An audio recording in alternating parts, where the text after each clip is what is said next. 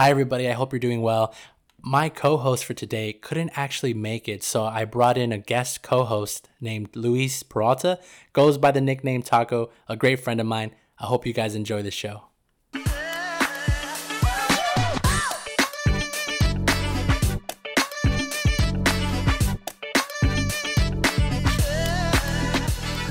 Hello, friends, family, and listeners to our podcast, Go Entrepreneur Yourself, where we bring you local entrepreneurs and leaders from across the country and our town, Phoenix, Arizona, to share their story about adversity, triumph, and business. This is Jonathan, and my co-host right in front of me is... It's Luis here, also known as Taco. And today we bring you Rodney Hu, owner of the Yucca Tap Room, an iconic venue, as well as a hotspot in the arts and culture community of Greater Phoenix. Founding partner of the Arizona Distilling Company, the first distillery in Phoenix that specializes in aged spirits, gin, and vodka. Selected as one of the first recipients of the Tempe Arts of Culture Award, celebrating people who made a significant contribution to the arts and culture. He has also been recognized as 100 most influential tastemakers, awarded to tastemakers in the state by Phoenix New Times magazine. Yeah.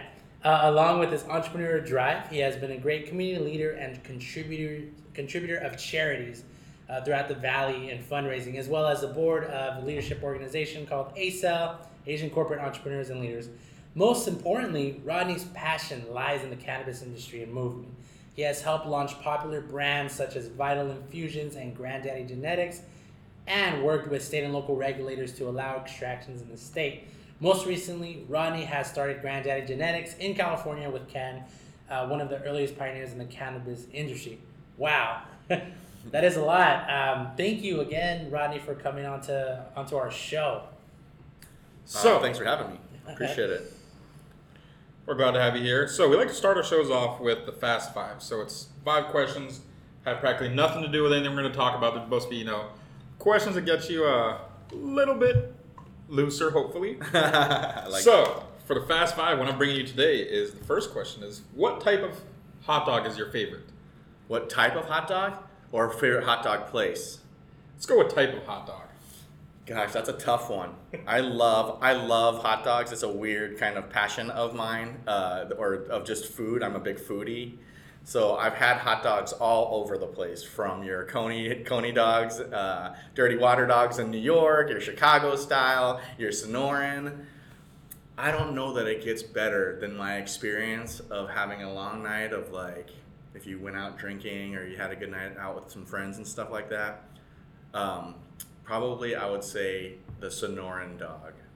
And the reason why I say that is I like the bacon wrapped around it. I like the beans. I like the chopped tomatoes, the chopped onions, they do like that mayo and all that stuff. Yeah. And there were like times that I had with my friends back in the day, we would be in like Mazatlan or be in Mexico or something, just like I said, a long night of drinking.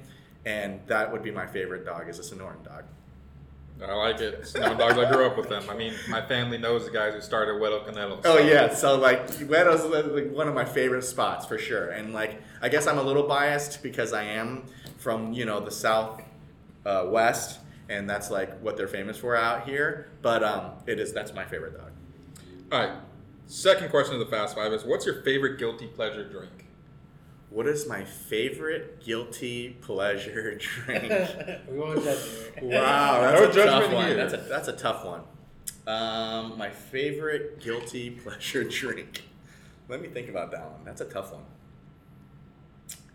Guilty pleasure. Okay, so I'm not supposed to be drinking anymore because I used to be a really big drinker. Obviously, that's part of the reason why I started the distillery with my friends and stuff, was because we were like, hey, we like to drink, so we already kind of understand this.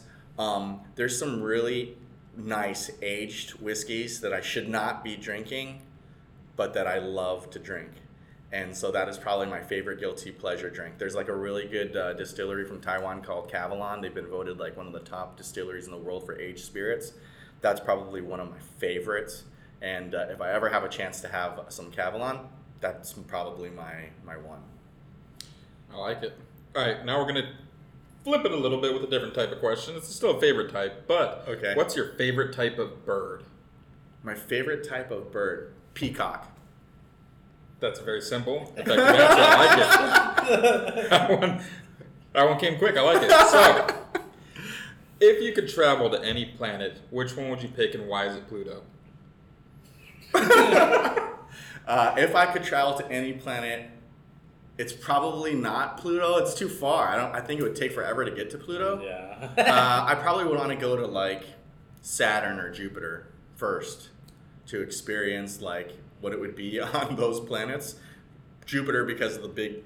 I probably would want to see what it would be to be there and see that big, huge gas thing that they're famous for. And then Saturn probably for the rings. Before they die out, before they start to like obliterate them. Exactly. So I would probably be one of those two planets. And then for Pluto, too far. I probably wouldn't go to Pluto. That wouldn't be my first. All right, and our last question of the Fast Five. With live music every day, does it get tiring auditioning the worst musicians? And why is the worst musician Justin Bieber? I don't think Justin Bieber is the worst musician. And the reason why I say that is because I don't really like country music, so I'm just not a big country music fan. So I would think country is probably not my favorite. And is it tough to see live music every day and audition different people and just see different bands? We've been supporting the scene for so many years, and I've seen some of the best and some of the worst. I just think like it's an expression more than anything also. So to some people, there is some value in art there. It may not be for everybody's taste, but it is for some. And like I've just seen so many people kind of blossom and work their craft and kind of like become not the best musician and end up becoming something and doing some good stuff in some of the good local bands. So it's part of like growing too, and it's part of overcoming that adversity, right? Is like how passionate you are about like learning and getting better at that craft. So it is tough to see some of the really bad musicians though. So yeah. Yeah. Sounds good. That brings us to the end of our Fast Five. So Yes. thank you for those. You survived the Fast Five. Nice. All I like that. right. So I want to get started. I know you've done an array of businesses, so I want to get into the one that your father started here in the Valley. So that's the Yucca Tap Room. So tell us, what inspired you to help take on that business, and then what got you motivated into being into that type of business? This is a weird one. So for me, like my dad, that was his love, and I tell everybody this. That was like he spent more time at Yucca than he did with me, you know? So when we would talk about it, I would be like, that really is your baby. I'm not really kind of your baby, even though I'm your kid and stuff. This is really your baby because like that was his extended family. That's where he spent all his time. It was like, you know, for many years, it was kind of like the Cheers of Tempe. Everybody knew everybody. You'd have like your your Norm, and then you'd have like your, mailman and your regular bartenders. And, people had been going there for 20, 30 years. So he had built that legacy over time. And I was in New York working my dream job at that time was, Wall Street. I was like, I wanted to do finance. So I graduated at ASU. I moved out to New York to do finance. And what made me kind of come back to do the Yucca was my dad was like, hey, I'm sick and I'm not doing well and you need to come back and take this over. So I really kind of had no intentions of taking over Yucca, but it was like his baby. So we talked about it a bunch of different times. Like, do you want to sell this? What do you want to do?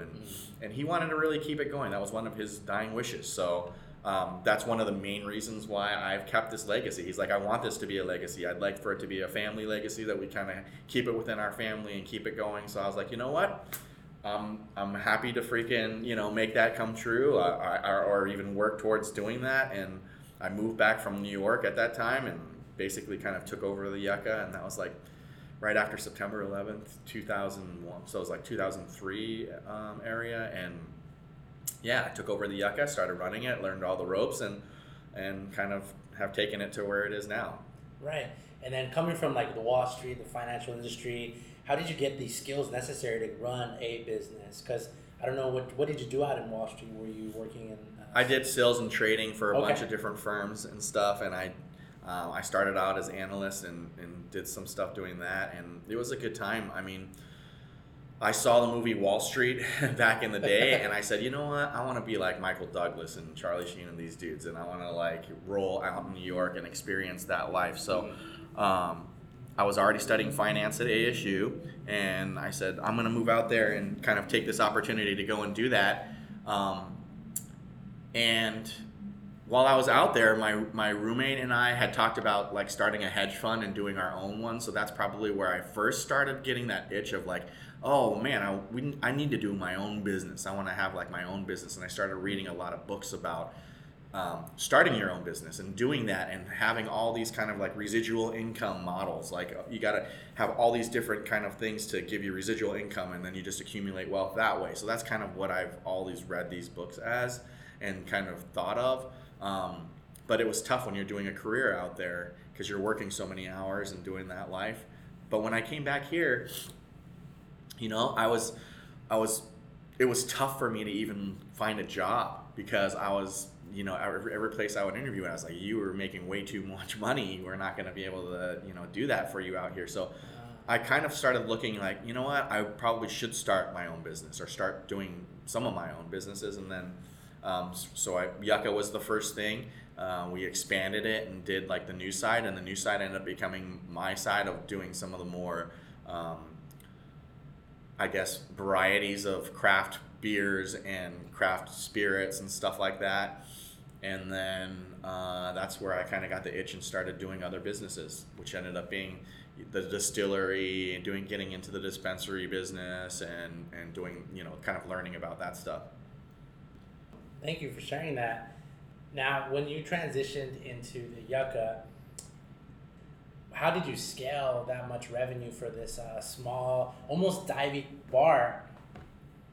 The first thing I did was I had a conversation with Gavin from Casey Moore's, and he had a big presence at Casey Moore's. He was a partner with them at that time, and we were talking about doing draft beer because Yucca Tap Room, my dad didn't have draft beer, and it was called the Tap Room, but he got rid of the draft beer because all the beer lines went bad on his long draw system. So he just like didn't want to deal with it anymore and was like, I only want to do cans and bottles. And then so I started talking to Gavin, and Gavin's like, you can grow your business just by adding the tap beer aspect because there's people that want to drink the tap beer, and you need to do that. So that was one of my first changes. And then my second one was you got to start taking credit cards because we were only doing cash for a while. And then another thing that we started doing was started booking all different genres of music. It wasn't just like one specific genre. I opened it up to do a bunch of different genres to kind of diversify there. So there were little changes like that. And then I expanded into the other room, which doubled our size. So those are a couple things that really helped kind of get us to that point to where we're at now and like continuing to grow the business.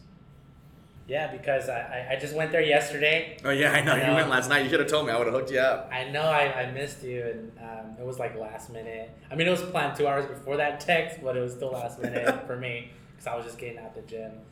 But yeah, I really like that I think recently you won what was it, like the Phoenix's best of Phoenix awards for electric the arcade, the arcade, but also the bar food for Bao Chow. And then even driving there, I saw some art on the side. I don't know if that has to do with you, but that was really cool. Just like driving there, it's really on the back end of like Tempe. It looks kind of hidden, but it's really a nice area. Yeah. So how did you guys get to be recognized in that way? So where do I start? I'll start with the expansion of Electric Bat. So Electric Bat happened I started, you know, obviously it's kudos to all the guys that are like the Cobra guys and what they're doing in downtown Phoenix. And I saw the success that they were having, and then people were like asking me, said, hey, you know, I started talking to my new partner, Sean, and I said, hey, you know, we have the space. Our office is right next to here, and I own the property. I own that commercial space. I said, why don't we just move over into this other space and let's expand the Yucca and do the arcade? And he said, that's not a bad idea. I go, yeah, it's right in our office anyway. So my partner and I started discussing how we would figure out what to do on the video game aspects, because we were like, do we need to go out and buy them? Is it better to go and rent them? So we actually had a conversation with some of the Cobra dude, or you know, the Cobra dude, and so we went over to ZapCon and we started talking to a bunch of the different vendors because I said, oh, let's just start researching it and trying to figure this out. So we talked to a bunch of the different pinball and video game guys, and the unanimous kind of thing that every one of those guys told us was like, you should really talk to Rachel. Rachel's local here. She has a bunch of games. She really knows the business. She's really, a really nice person. So Sean and I said, you know what? Let's have lunch with her or have coffee with her and talk to her and see if she's even interested, and let's go from there. And we kind of started talking about the idea. We kind of started talking about like how we would do it in the space and showing it, and then here we are now, and we just won Best of for Best of Phoenix for Phoenix New Times for Best Arcade. That's pretty cool. And then I want you to talk specifically of what, to me that's amazing how it's not even like your typical, AB joystick like arcade place. It's pinball machines. Yeah, a lot of it is pinball machines. That's what we kind of specialize on there. Rachel has a good following for all that. She knows that business. She's amazing. She's been a really amazing partner. I can't even just like brag about her enough. She's been great for Sean and I to have brought her in to do that part, and we're actually getting ready to expand it even more and add in more games. So it's going to be really cool. And in that part of the expansion, it's going to be really interesting because we're going to have another tiny little bar over there where we're going to have some stuff that's select to that bar versus our other ones. So it'll make it a little different. Right, and get some people to go over there. Oh, absolutely, on that side of it too, and it'll be really cool. So yeah, that was definitely an amazing thing, and it's been really great for our business. And yeah, and then how, I know you mentioned it a little bit about how you market that business when you were growing it, scaling the business to getting the tab, the menus, changing, having different genres of live music. But what is a market that really helped you, that was a tactic that you used that was successful in getting more people to come?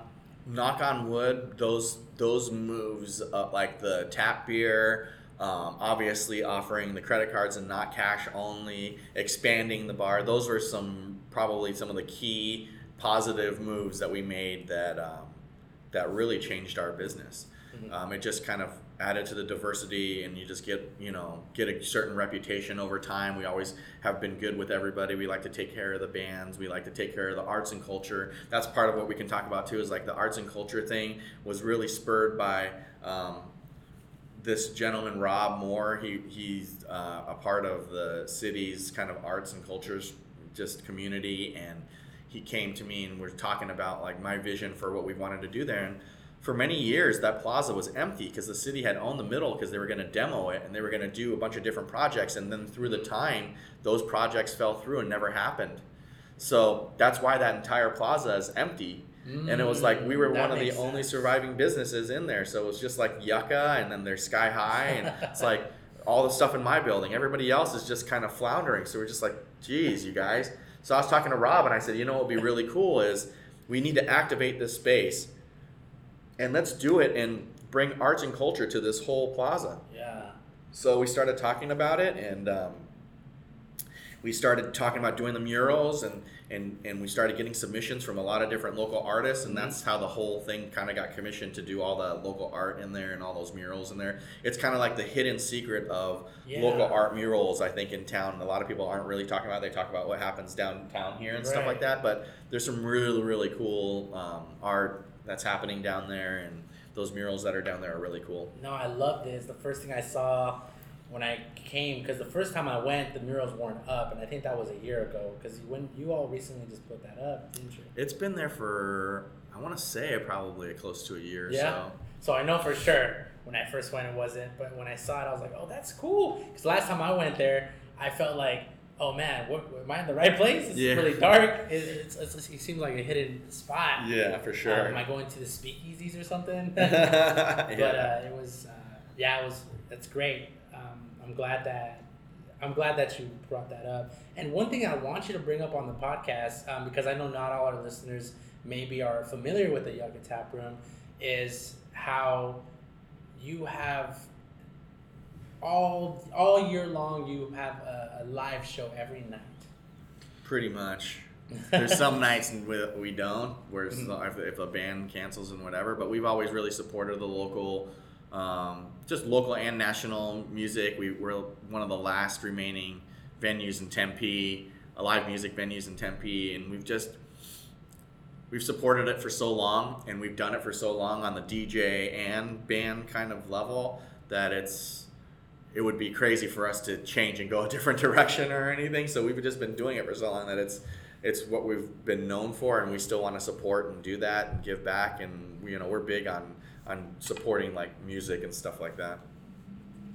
It's awesome. Does that longevity of having been known for doing that help you so you don't have to really compete with neighboring businesses such as, I hate to bring them up, but Low Key, because I know Low Key does live music almost every night, but it's the same type. I think that like I said, we've kind of been doing it for so long, and we have so many guys that have supported us musician wise and stuff like that it definitely does help, I think, to have a good reputation of how we treat bands. We always treat them really well and be known for that. So yeah, I think that it probably does help us on the competition wise when there are other venues that pop up and try to do stuff, for sure. Yeah. Well, that leads me to, I guess, a silly question, but it is one thing about long term, and it kind of can help us segue into cannabis, to talk about cannabis.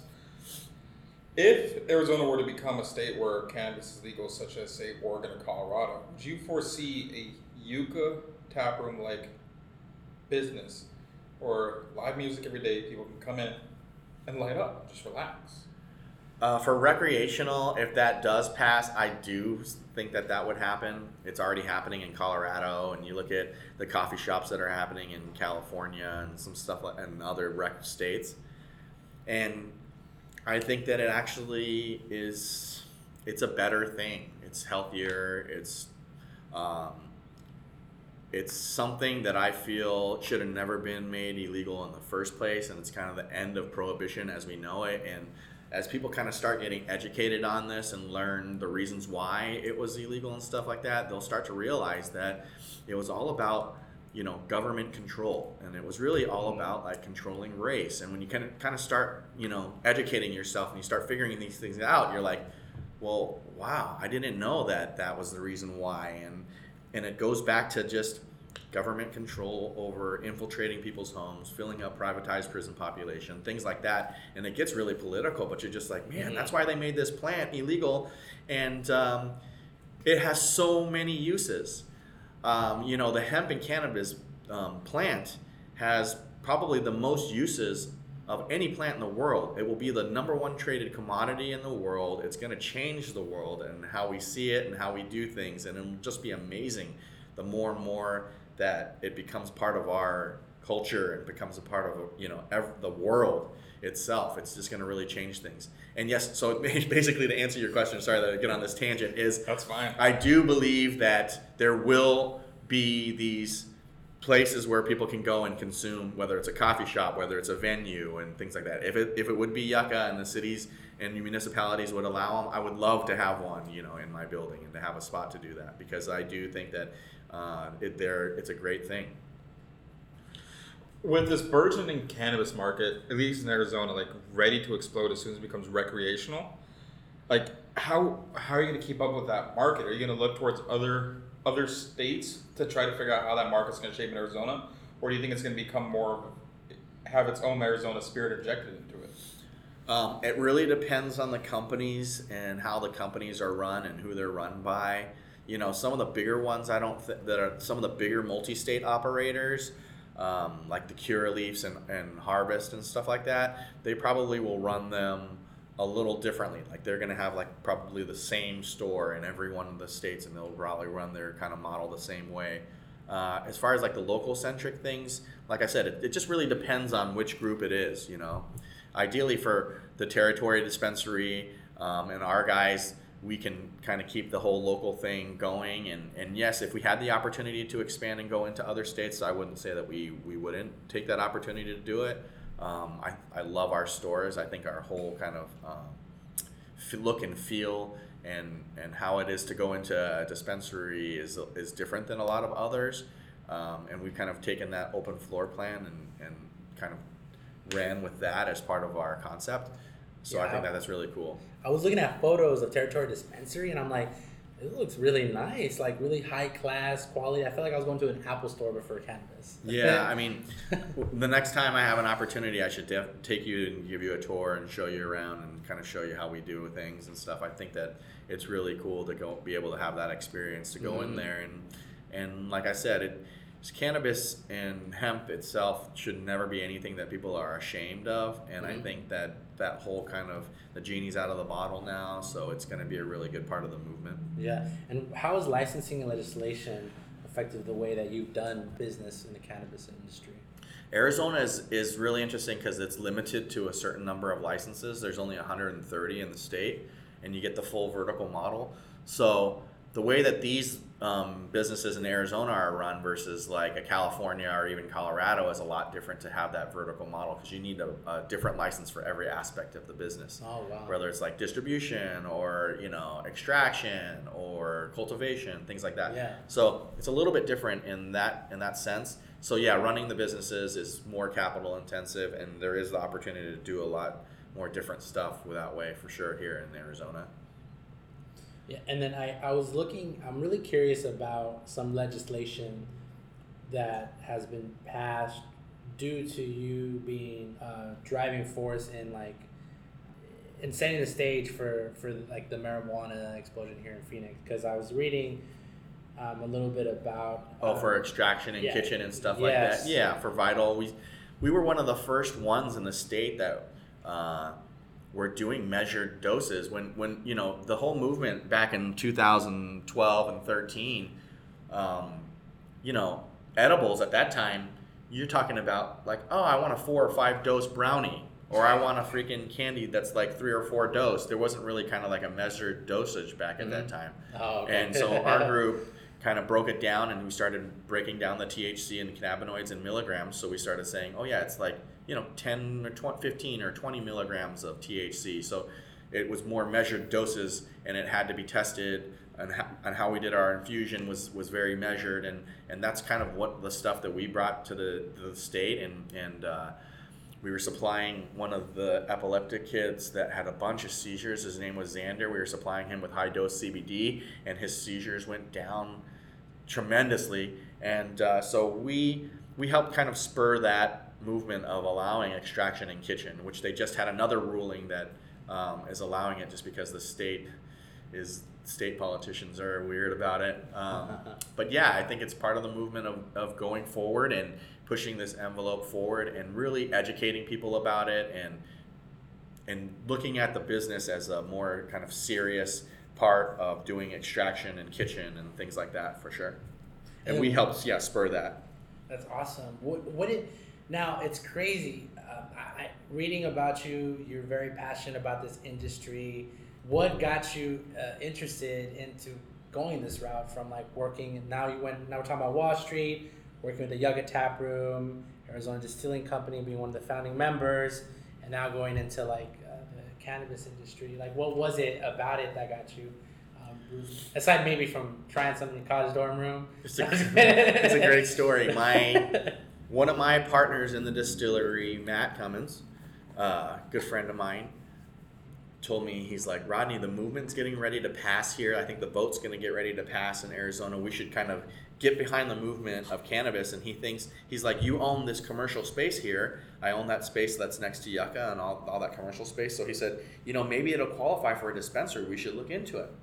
So for me, I said, yeah, I'm definitely interested, because I didn't think there's anything wrong with it. Started reading about it, started researching it, and started really meeting people and networking, going to a lot of the seminars and a lot of the things for it. This was back in like 2009 or 10.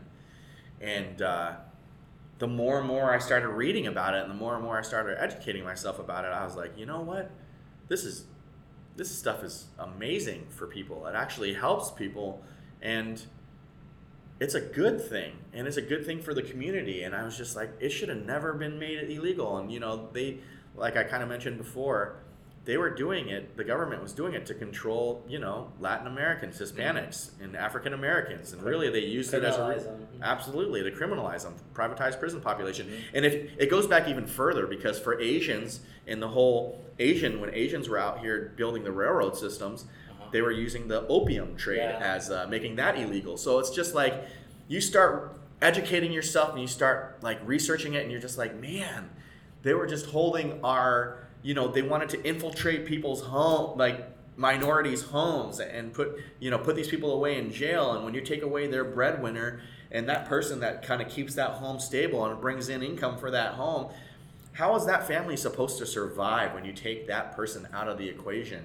Mm-hmm. You know what I'm saying? Like, it's hard enough as it is to just try to make it on your own, let alone have a family and have like a couple kids or whatever. Mm-hmm. And then you're like, oh, I just arrested the father of this family, the only breadwinner, because the mom's probably a stay-at-home mom, and the father is bringing in the income, and he just got arrested for a joint, and he's thrown in jail for 10 or 15 years or something ridiculous, stuff, and you start hearing these stories, reading about this, and just learning about this. Like, how is that family supposed to ever make it? Yeah. They're going to be poor forever, 10 or 15 years, that's a long time. And even if he gets out on good behavior and they cut it in half, 5 years, that's still a long time. Yeah. So it kind of made me more, I guess, it woke me up to the whole movement. It woke me up to everything about it, and it just made me want to fight more to make it legal, and because I really believed in it. And I kind of feel, while my dad was going through cancer and stuff, that he would have had another, he probably could have lived longer if it wasn't for having to go through, all the opiate stuff, like the morphine and all the stuff that they gave him, and having to go through chemo. And he had like another alternative, like cannabis kind of stuff, cannabinoids and things like that. So that was another one of the reasons. And so that's what kind of made me really get behind it and really be a believer in it. And the more I started getting into it, reading about it, I just geeked out over it. I wanted to be like the expert and know what I'm talking about, So I started reading all the different research and books. And there was one guy in particular and that stands out to me, that'll always stand out to me. He was a PhD Harvard professor that the Nixon Presidential Commission had hired to research this, Lester Grinspoon. He gave this keynote speech at one of the symposiums that I was at. And he's up on stage in front of, hundreds of guys at that time. This was like 2010 or 11. And he's talking about it, and he's like, the Nixon Presidential Commission hired me to research this. My best friend and I, he's best friends with like Carl Sagan, astronaut, another really smart guy, and they really believed in cannabis, and he's like, we believe in it. We think it's actually good for people. We can't find anything wrong with it. But my son was going through chemotherapy treatments at the time for cancer, and he's sitting there giving this speech, and he's like, my son asked if he could try it and try to use cannabis to try to go get through the chemo stuff, and he's like, I can't, because I'm hired from the Nixon, it's illegal, and I'm hired from these guys to research this. And he starts crying. He said, the day that changed my life was to see my son go through this stage of, he's withering away from the chemo. He's losing all this weight. He doesn't have any energy. He doesn't have an appetite. He doesn't have all this stuff. And then there was one day he came out, and he just was like, he felt great. He's like, Dad, let's go get a sandwich. Let's go, throw the ball around. Let's go hang out. Let's go do stuff. And he's like crying on stage in front of everybody. And he said, the day it changed for me was when I asked my son, why the difference in your perspective on everything? And he's like, well, Mom got me a joint. I tried it before my chemo, and that's how I feel right now. And he's just like, my whole world just changed. And he wrote a book about it. There's strain named after him. So after hearing that speech in front of me, it just like shook me. And I'm a believer. I fully believe in this, and I think that, like I said, the hemp and cannabis movement, it'll be the number one traded commodity in the world, and we have a real big opportunity right now that is like the end of prohibition as we know it. So if you were able to say,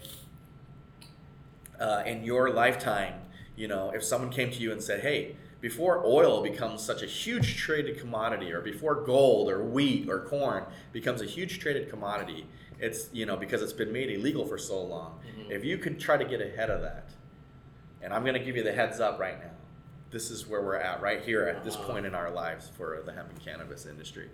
I guess that leads me to the question, I don't know if Jonathan's fine with me asking this one, but I think it's an important question to ask, is what would you tell, as someone who's investing in both on a personal and a business level, what would you tell voters if this would be on the ballot next year in Arizona? Some progress is better than no progress all day long. So to me, a lot of the stuff of the guys that are fighting against it because I want to be able to get a license. They're not issuing as many licenses, or they're not making it as easy enough for me as a rec guy. It should be easier for me to grow, or it should be easier for this. If you look at where we were 10 years ago and where we are now in the movement, to even have it as a medical system and to be able to even say it's going to become rec in this state when it should never have been made illegal in the first place. It's better to have some progress to keep pushing the envelope forward, because there's nobody that says that you can't make change as change starts to happen, right? So to be able, I say, let it go rec. Let rec happen. And then all the other things that you aren't happy about it with, start pushing to make those changes for the next round or the next round. You know what I mean? Like nothing's set in stone.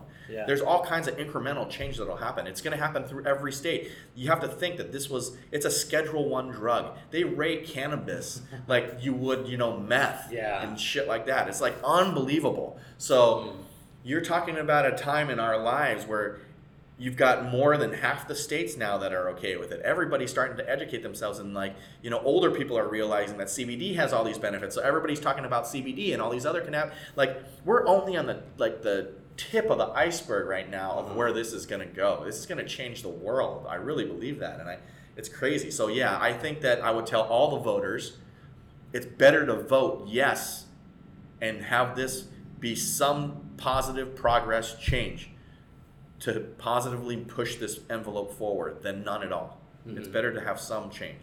It's inevitable. It is inevitable, and it is better to push it forward than hold it back and say, oh no, I want to keep pushing wait for next time. Why? To make it harder for everybody? You want to make things easier for everybody so you can become more a part of society and not have to deal with all the stigmas and stuff. You know what I mean? That's part of educating people. For most investors, you're obviously dedicated to that movement. What are unique risks in the cannabis industry when you're investing? Because I know you now help invest in a product line, Vital. What was it? Vital. Yeah, we've done High Class. We did Vital. We've done, we're part of the Ganja Goo brand. Obviously, Territory Dispensary is our dispensary. That's part of our group. I helped start, not start really. I partnered up and did some, stuff with the Granddaddy Genetics thing, and then now I'm getting ready to start a tissue culture company with a really good group of partners that I have in that are all PhDs, just really sharp on the science side to do R&D and to really just push the envelope forward on the cutting edge of cannabis and hemp and the science end of things and research and development and doing products and doing all that stuff. So yeah. Sorry to interrupt. Yeah. I was looking at Tissue Culture Company. Is that cultivation? That's a part of, so every agricultural industry, if you look at strawberries and cucumbers and those industries, they do tissue culture to maintain consistency of these specific types of strawberries or specific types of cucumbers, or even, if there's for example, in the tomato industry, there's the hothouse tomato, or there's the Roma tomato, there's the cherry tomato, there's all these different types. Yeah.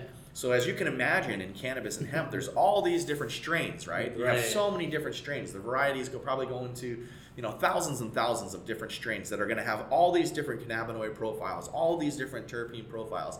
So you just have to imagine, to maintain consistency of whatever is your favorite strain. Let's just say it's Granddaddy Perp, or it's Girl Scout Cookie, or or whatever these strains that are, whatever OGs, Yeah. You want to maintain that consistency throughout, so whoever's that likes that strain, that uses that strain, knows that they're going to get that same effect every time. So that's where the tissue culture company stuff and the genetics and the authenticity and all those things are they know what they're going to get. That's the strain when someone says it's the strain. It's not just because they named it that, and people will know without a doubt 100% how it gives. It's more of the consumer confidence, I guess, in that product. Yeah. And that's where that company is, and that's that's part of what we're going to try to introduce in that industry, is to be able to validate and have some validity and really give that authenticity to these cultivators, that when they want to cultivate, and kind of help them do it more efficiently and have more consistency and not have as many issues with disease and bugs and all those kind of other challenges that they're going to deal with, and know that they're going to get these strains and get these clones and whatever, that it comes out the same every time as a cultivator. Right. You expect it, the product you always like, you expect it to taste the same. Exactly. Yeah. Absolutely. When we're talking about these types of products, I'm thinking about specifically cannabis, and talking about how you have people who are investing in this and they want you to have like the tissue culture companies, so we make sure we get the same product. Is it hard to raise funds for this? You know what? I'm in the process of going through that right now. So we're actually going to be doing a capital raise for it. So we'll see. We've been kind of talking to a few different people about it. We don't think it's going to be too difficult because the interest is really so high about it right now. Mm-hmm. But in all the experience that I've had in every one of the businesses that I've done, I think it's more important to have the right set of partners that have the same outlook and vision that you have on what you want to see and do with your company that is with anything else. So if you're going to bring on investors, that's one of those things that I would tell anybody out there that listens, is that you got to make sure that even if you've got a guy that says, I'm going to fund it 100%, and you're like eager to go get his money, or like it's a Shark Tank thing, or you're doing a specific pitch or a raise, but it's more important than just getting that money and getting it started to make sure that partner's right. Because if that partner's not right, and he does fund it, and a year or two later you guys have different viewpoints on how to run the company, it's going to fall apart. And you want to do these businesses, you want to do these things for the longevity of them, to make them last, to really do some good work. So that's important. Yeah, for sure. I didn't even consider that. And then not a lot of people realize even how difficult it is to break even, make profit with these type of businesses that you're doing. So you could answer it to like the yucca or the cannabis, what you're working on now, because I know you were talking about some of the funds that you're raising for it. But how have you dealt with this issue, and when did you see that it started to pay off, and that it became a financially sound decision for either yucca or the cannabis? For yucca, I guess as it started growing and started doing more business, and we started getting recognized more, and people, you have customers that kind of come up and give you compliments, and it's good to hear from the community. And then you start talking to different people, and everybody kind of knows about, the bar and things like that. Though I think those kind of recognitions are cool about yucca. That's part of success. It's not just the monetary success. As far as the cannabis business goes, like, we're just scratching the surface. Mm-hmm. So, I mean, I could say for me, I put in a ton to try to get it up and going and started, and we're at this point, and we're starting to finally see the fruits of our labor starting to happen and stuff, but we're still not there. And I think it's still, like I said, it's the tip of the iceberg of where this is going to go. Mm-hmm. So I don't know that I'll see like the monetary success of that until later, but you can tell that it's going to happen. It's going to happen. And just getting the recognition and be able to put out really good products and really get to talk to good people in the community. Like I said, the measurement of success isn't just the monetary part of it. It's the the recognition, and to be able to go out there and be proud of your brands and go out to talk to people in the industry, and they give you compliments and say good things to you, and be a positive influence for the community and for the industry. On that note, thinking about, like, I'm going to focus on cannabis for this one. Would you say that cannabis, the industry, at least in states where it's still medical but not recreational, would you say they have limited resources in those states for you? Mainly because part of the states says, yeah, you can use it if you have a card. But then the big government's like, no, it's still Schedule 1. Part of it's like, it's still recreational. Would you say there's limited resources because of that? Limited resources from the state? I would say state and general, state. So on the limited resources from the state has a kitty for our medical marijuana system, medical cannabis system here, that I want to say the last I had heard is over like $50 million from fees that they've collected. And they're sitting on this kitty, and they operate the Department of Health on just the dividends of this fund. So it's almost a racket in the state.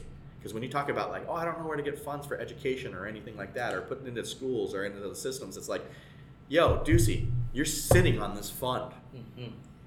Allocate that to back into the industry or back into some schools or do some stuff to help the state. You know what I mean? And that's just where like politics are. It's just a weird time in politics, right? And it's just, yeah, you don't ever want to get into politics and you don't want to get in, they talk about it. But when you think about where this money gets directed and goes, and to answer your question about the funds, it's like, yeah, it's limited because it gets held up in politics. It gets into the bureaucratic process and it should be allocated differently, you know? So yeah, I think it is limited in that sense. And it is limited for the medical system because there's only so many customers that can buy so much. So that's a limited part of the budget that they will buy. But if it goes rec, obviously it opens it up for the entire state. So or 21 and over and things like that, which is obviously a lot better. And as a business owner, dealing with all this, this legislation, the policies, getting the licensing for all these sort of things. For somebody that's interested in the cannabis industry, what sort of recommendations or roadblocks? Well, first, what sort of recommendations do you have for them that want to get into this business? And then what sort of roadblocks should they watch out for? Okay. I hear this a lot from a lot of people that are looking to get into the business and stuff. My best advice for that would be to learn as much as you can about the business so you know what you're talking about. And then do you have specific articles or maybe books that help you? There's so many online. I would start like educating yourself on the history of it all first, so you can understand where this whole movement kind of began and why we got there, so you can have that educated conversation about it. And then I would start learning about like dispensary operations and where the movement is politically, and be able to have a conversation about going rec and kind of like the questions that you guys are asking in the medical system and understand that. And then I would kind of understand the aspect of how it helps you and specific strains. So I would kind of really learn everything you can about it, and then start going to a community events. Start going to some of the advocacy events, like some of the normal stuff, or MPP, or even start visiting your local dispensary and talking to the dispensary bud tenders and people there, and just starting to meet people that are part of all the associations of the businesses themselves, and start networking, right? Like just like anything else, if you're trying to do that. And not that this wouldn't work in other industries. Obviously, if you're in another industry, like if you're trying to get into esports or something, you're going to try to learn about all the different video games and learn about all that stuff. So in the hemp and cannabis part, do the same steps. And you can use this as advice in anything that you're going to want, any other business that you want to get involved in.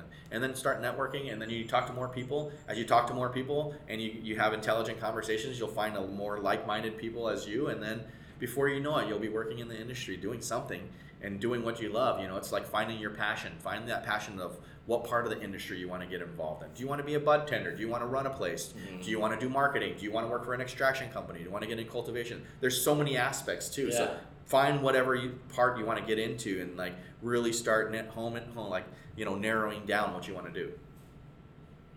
I love those details. That's so great. That's what it's all about, I think. Yeah. That's just part of life, I think. It's like finding your passion and becoming an expert in your passion. And then when you spend time in doing it and learning it and honing those skills, like you're going to get told no 100 times, but that 101th time that you don't get told no and it starts turning and getting positive for you, it's amazing how that positive karma just goes out there. Yeah. And when you start just building, it's like your building blocks. It's like, dude, just keep pushing through. That's overcoming adversity. It's like I said, 100 times you can be told no, but that 101st time that you're told yes, and you build from that first time you get told yes, and the second time you get told yes, and third time, and it's like more yeses now, and then your career starts building, and you just start getting to do what you like and love. Right, and it's crazy because when I was in starting college, early 2000s, I don't even know what 2012. Is that early? I know what that is. Early 2010s. Early 2010s. I don't even remember recalling there being many cannabis companies in the stock market. So like my friend was talking about, man, I just know I want to get into investments with all this and now he's like made a lot of money because he invested in them. Especially if you got in early. Yeah, and I remember I'm like thinking in my head, man, this is, from Arizona, where it's like, a red state. A lot of people are very against, using medical marijuana. And at that time, I was like, no, I don't think that ever passed. That's it's just too. That's crazy, man. I don't know what you're talking about. But now it's like we got Cronus Group, we got Afria, like those big like ones in Canada. Yeah. And we have some companies here that want to get on Go there. But it's just insane to me how much that this industry is growing, and I really do. I'm a firm believer that it's very beneficial for the community. Mm-hmm. Absolutely, especially the Latin American and Hispanic community, big time, bro. Mm-hmm. These guys locked up guys for just smoking a joint, or having a pipe in their car or something stupid, right, or a little baggie or whatever it might be. And just imagine, this has never harmed anybody. No one has died from this ever, and they just try to make this demon drug out of it so they could start arresting people. It's just disgusting. It's disgusting. Oh man. Now I want to go more into like how like some advice that you would give to these to these entrepreneurs, because most of our audiences are millennials, Gen Z, younger audiences. What failures in the past have helped you to your success? Because you're a smart individual. Thank you. You're a smart guy coming from Appreciate Wall it. Street, working with the dogs out there, and then coming back here. What sort of failures have really led to your success? I think that you have to learn from every one of your failures. Obviously, my distillery deal on that, like I started that with literally like my best friend. He was like my best dude, and things didn't go right on how we looked at running the company, and we brought in other partners. I brought in another one of high school friends of mine, and one thing leads to another, and then things didn't work out there. And then I ended up putting more time into the dispensary business and started getting more involved in the dispensary side, in part of the cannabis movement and stuff. And I think that I learned from that whole experience of the distillery thing, how that just really changed. I thought I was going to run that business with them for the rest of my life, right? And I never kind of thought I wasn't going to ever do that with them anymore. And just kind of going through that experience taught me a lot. It taught me about some perseverance. It taught me about how you trust people and how you're trusting of partners and things like that. And going through those parts of my life in the business and the adversity of that and overcoming that, I guess, taught me to really, what you can learn. Like I said, just learning from that. It wasn't really a mistake because it was a learning experience and I enjoyed every moment of it. Nothing is a mistake or a failure if there's learning. Correct. And you learn from all those instances and learn how to not repeat them and learn, take a positive out of that and keep pushing forward and just stay positive about what you're doing. And like I said, you want to learn from every one of these experiences so you don't have to repeat them ever again, And one topic that you brought up about AZ Distilling Company, I want you as comfortable as you feel of like sharing information about like you mentioning like walking away from that business.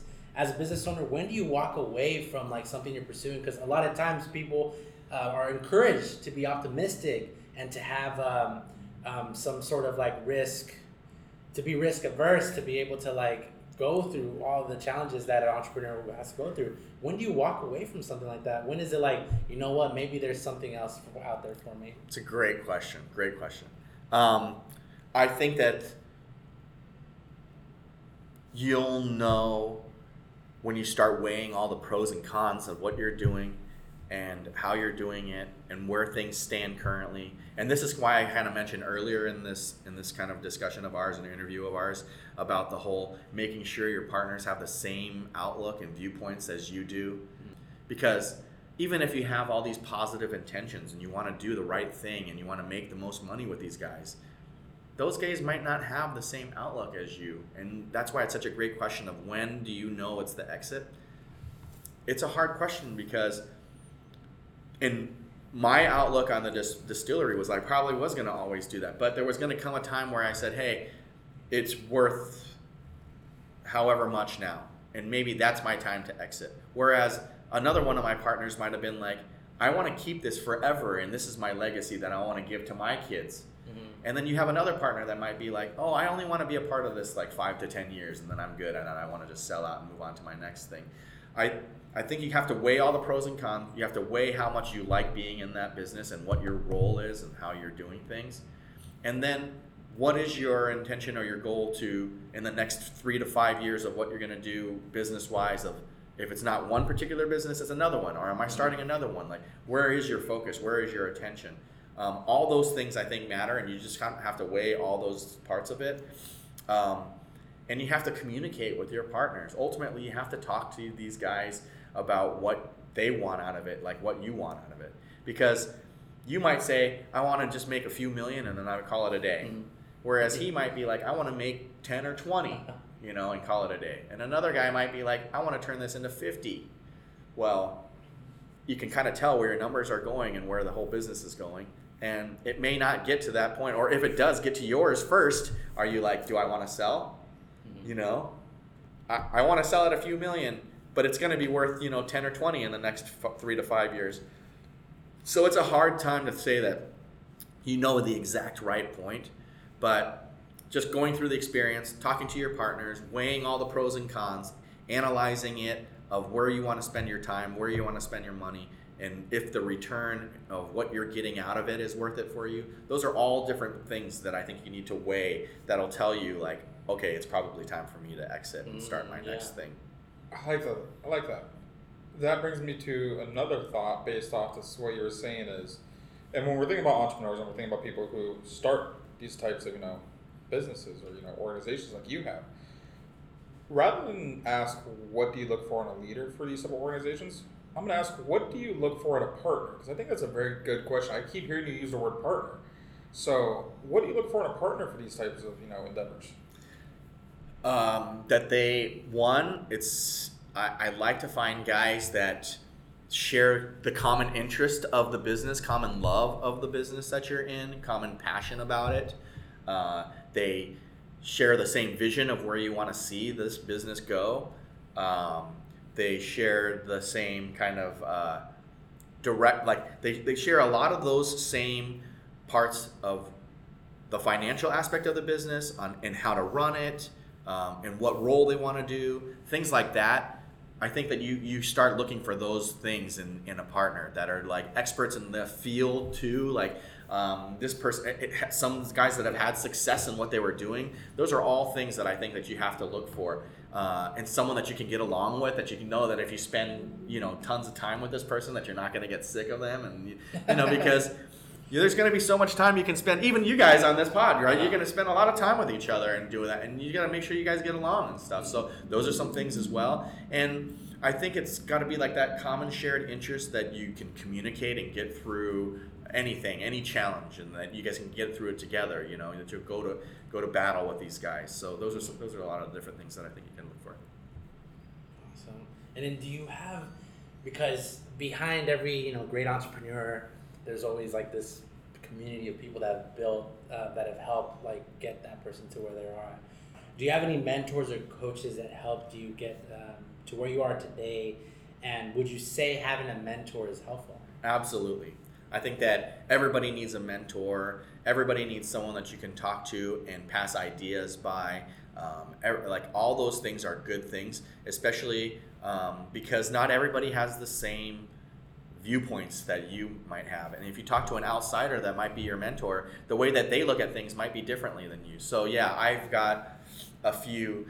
John Bebling is a guy that has helped me a lot in my kind of business career. Like I mentioned, Gavin helped me. He's from Casey Moore's, and he's now a real estate guy.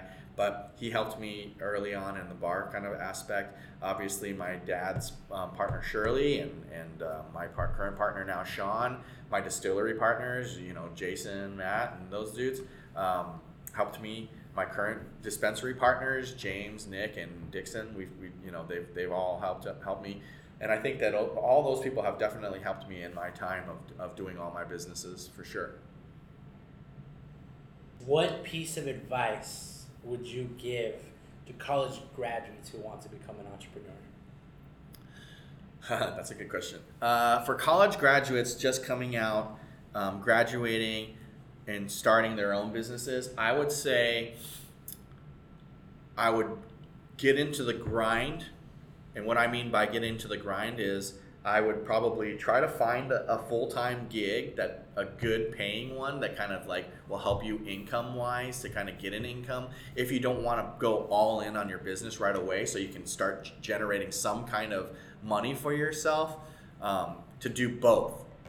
And the reason why I say to do both is because it's always good to have some cushion to fall back on. Because if you go all in on your business and your business doesn't succeed right away like you'd want it to financially wise, how are you going to live? You know, you like it's not easy to pay all your bills and to deal with the day to day and you know and handle all the everyday parts of living.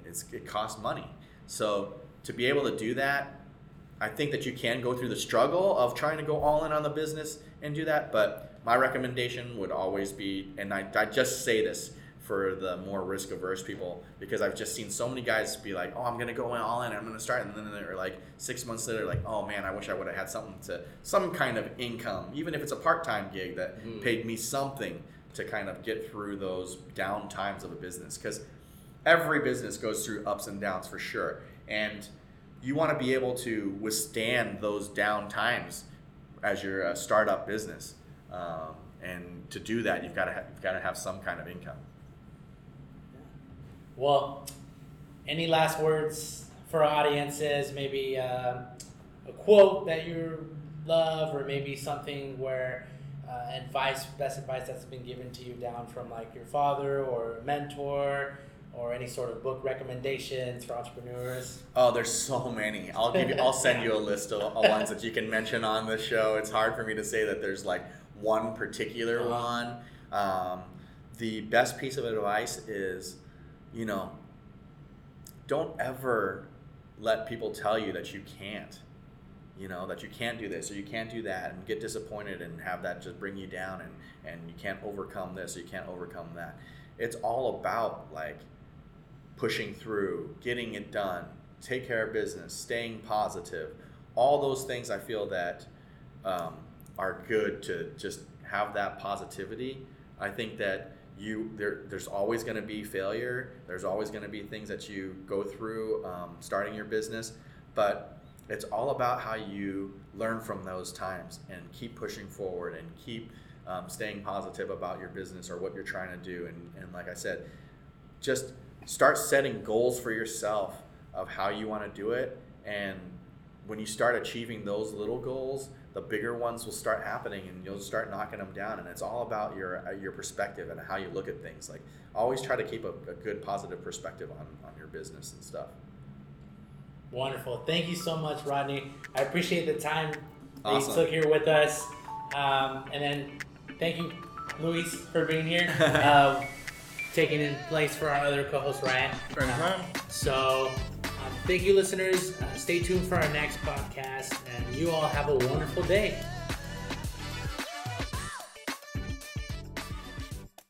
Now, in this part of the podcast, Rodney Hu just wanted to give a special shout out to his family and his friends. I need to give a shout out to my beautiful wife, Kathy, and my family, Ethan and Sophia, my daughter. Those are my babies. I love them. I'll give a shout out to my one and only Whitney Ritchie. How's it going, Whitney?